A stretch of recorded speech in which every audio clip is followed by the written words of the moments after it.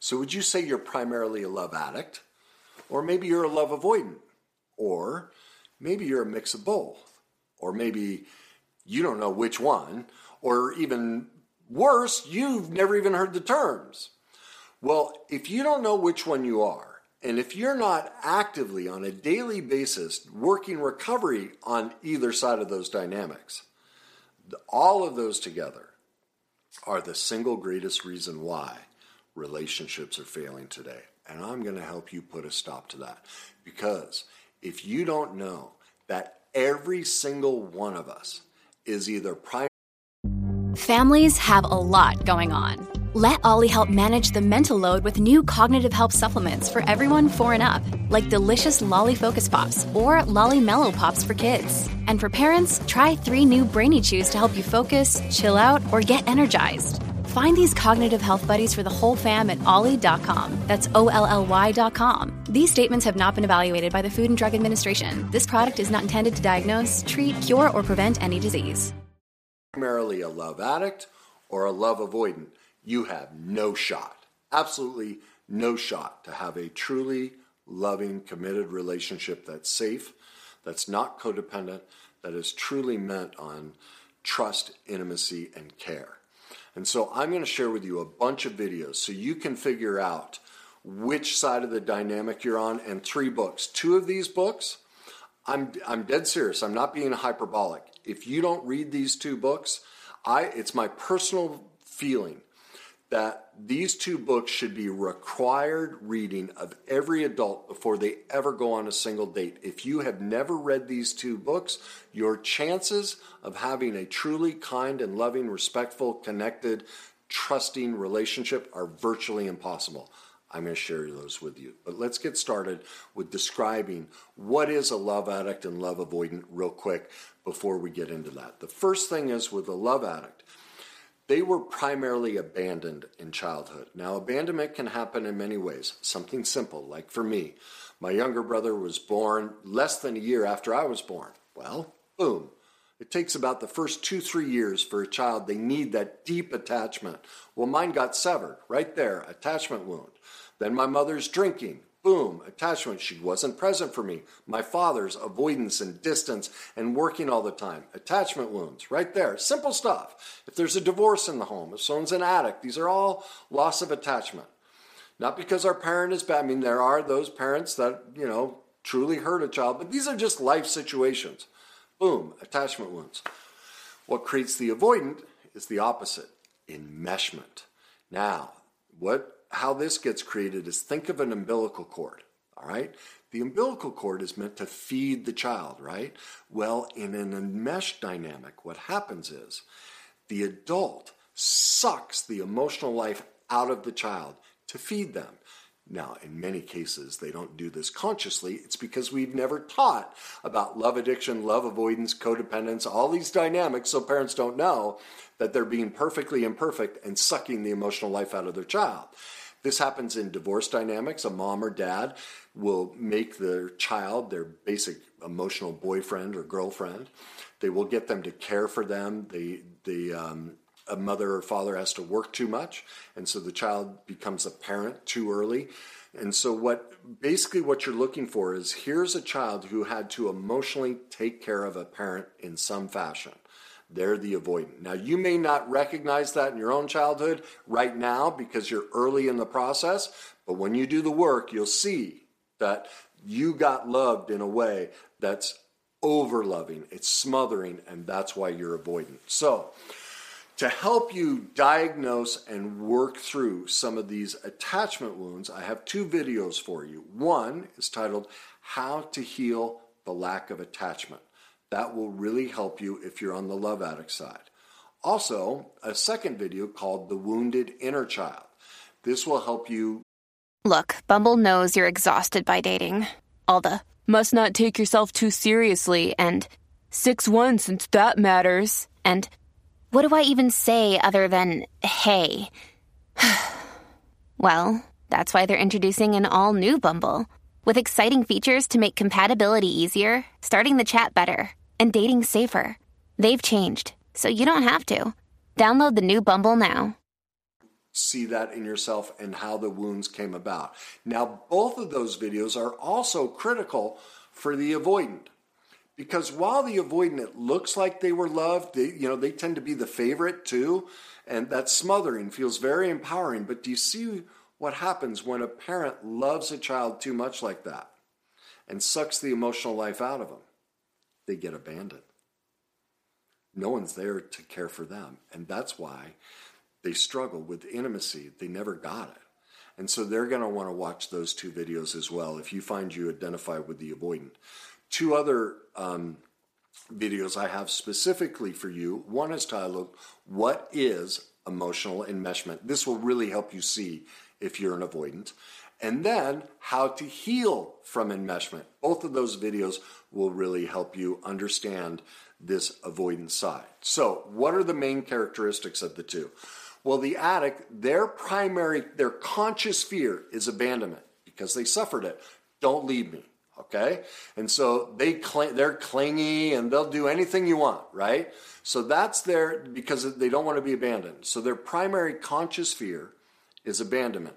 Their subconscious fear, what they're not aware of, is intimacy. They actually don't want to get close, even though they're professing they want to be close. For the avoidant, it's the polar opposite. Their conscious fear is intimacy. Because they were enmeshed with, they had the life sucked out of them, they don't want to get close. So they put up distancing techniques all over the place. Many people mischaracterize these as narcissists, okay?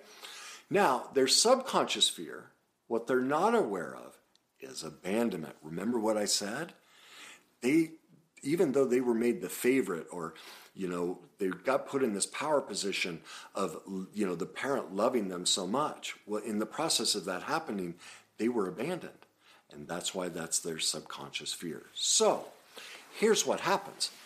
You ever hear those phrases, opposites attract? Bingo. Love addict, love avoidant. What about, you ever notice people will say, well, we just fit great. When he's up and I'm down, and our timing is perfect. And when I'm up, he's down. We always balance each other out. What that is love addict, love avoidant. What you have here is a dynamic where one is always walking away from the other. You notice that? You start dating somebody, everything's great. You're totally in tune, and then all of a sudden, you start ending up like this. There's this distance, and you constantly chase, and then for a minute, they turn back. There's a big fight, there's a great event, there's connection, and then boom, turn away. Isn't that every relationship, this constant chaos, horrific chaos? And see, this is why this is so groundbreaking, that you know how this dynamic works and why it's the reason relationships fail is because people don't know about this. That is so toxic. Do you see how it's all filled with intensity and it's constant abandonment and uncertainty and back and forth. And so this is why many people now are calling everybody a narcissist. Well, that's not narcissism. That's toxic love addiction and codependence. But people don't know about this dynamic. And so unless you're fully aware of the love addict, love avoidant dynamic, your chances of a successful relationship are virtually impossible. And now we get to the two books, and I'm dead serious. If you care anything about having a loving relationship, even if you're in one, and you think your marriage is good and fine, when you need mealtime inspiration, it's worth shopping Kroger, where you'll find over 30,000 mouth-watering choices that excite your inner foodie. And no matter what tasty choice you make, you'll enjoy our everyday low prices, plus extra ways to save, like digital coupons worth over $600 each week. You can also save up to $1 off per gallon at the pump with fuel points. More savings and more inspiring flavors make shopping Kroger worth it every time. Kroger, fresh for everyone. Fuel restrictions apply. Is not anywhere close to where it could be until you learn this information. This book by Pia Mellody, Facing Love Addiction, this should be required reading before anybody ever goes on a single date. This is where you're going to learn about the deep intricacies of love addiction and love avoidance. You're going to see that you're going to find out one of three things: that you're primarily an addict, you're primarily an avoidant, or you bounce between roles. I bounce. When I first found out about this, I thought I was just a love addict. Literally, it was about 10 years later. I've read this book probably 200 times because it is so profound. And in that 100th time I read it, I started to read and I went, oh my God, it hit me. And this is what the avoidant does. What I realized is I start relationships as the avoidant. And that's why women would get attracted to me. And then once I was certain they cared about me, I would drop my wall and I'd become the addict. I'd open up my soul to them, tell them everything. I was finally present. Well, the second I did that, boom, they'd run. That's the addict avoidant dance. All right. And so what I didn't realize is I was primarily picking severe love avoidance. But because I was the challenge of the avoidant, they chased me. Well, the second I gave in, they were gone. And they're abusive. And so in many cases, there's narcissism involved. Like I've married narcissists, but most of the women I've dated are severe avoidance. I was always attracted to that. All right. Once I figured that out, my life totally changed. All right. And if you don't know this, like now I can look at dating. I teach clients. I can look at dating profiles, look at pictures and go avoidant, addict, bingo, just by their hobbies and interests. Like I have studied this so thoroughly. This is so critical to understand in the relationship dynamics. You need to know this information. It's that critical to having a trusting relationship. Now, what you're going to find is once you read that, you're going to realize, man, we are all codependent. And so this is the second book that's a must read, and we should not be allowed on a date until we've read it. Facing Codependence by Pia Mellody. Her work on codependence and love addiction, in all the research I've done, doesn't mean there isn't something out there, but in my research, she is the best. She should be sainted and anointed. Those will save you, and you will make sense of like when I finally read her stuff, it was like, well, no wonder. I'm not crazy. Now I understand why I couldn't keep women or why I was attracted to a certain type and all of this. And here's the beauty of it. Here's what you realize. We are all perfectly imperfect. We are all primarily either the love addict or love avoidant. And so what you're going to discover is this idea that there's a perfect partner is complete baloney. It's all fantasy. It's Hollywood. None of it's true. But what you do recognize is, wow, which side of the brokenness do I work best with? Like for me, man, love avoidants are really sexy and really flirty, but they run. They dangle, they dangle all of this stuff in front of you and pull it away. Love addicts don't do that. Now, love addicts will smother you, and that scares me and overwhelms me. But here's the key difference. A love addict will go to a counselor. A love addict will go to a coach. A love addict will take a course. Because remember what their primary fear is? Abandonment. They will do the work. They will do anything. Just don't leave me. Well, I won't mess with avoidance anymore. I can't, the love addict in me can't survive the abandonment. It's too crushing. I just don't have enough recovery to handle how they avoid and they abandon. It's too much for me. And that's the beauty. See, now I know going in, I know exactly what sort of perfectly imperfect dysfunction I will work best with. And based on my level of recovery right now, where I am is the best bet for me is someone who is more on the love addict scale and very low on the avoidance scale. And that's what you'll be able to do too. You'll stop looking for this Prince Charming or Princess Charming. You'll get into reality and you'll be able to see right away, okay, they're more avoidant, more addict. Yep, which one do I work best with based on my current state of recovery? This. I'll pursue that. Man, I tell you, if people had this information, if this was like we were all working on this as a society, man, there'd be love everywhere, okay? Now, the next step, the final step in this is going deep underneath that. And that's my book, Your Journey to Success. Because underneath all of this is the worst day cycle. Because we were abandoned and because we were enmeshed, we're repeating the cycle. We learn about relationship in relationship, right? So our adult relationships are just a mirror of what we went through as a child. And until we face and address that, we're just going to repeat it. And this is what's fascinating. I'm just shocked, always shocked that people don't think they need to learn about this stuff or hire a professional like myself to help them teach it about this. But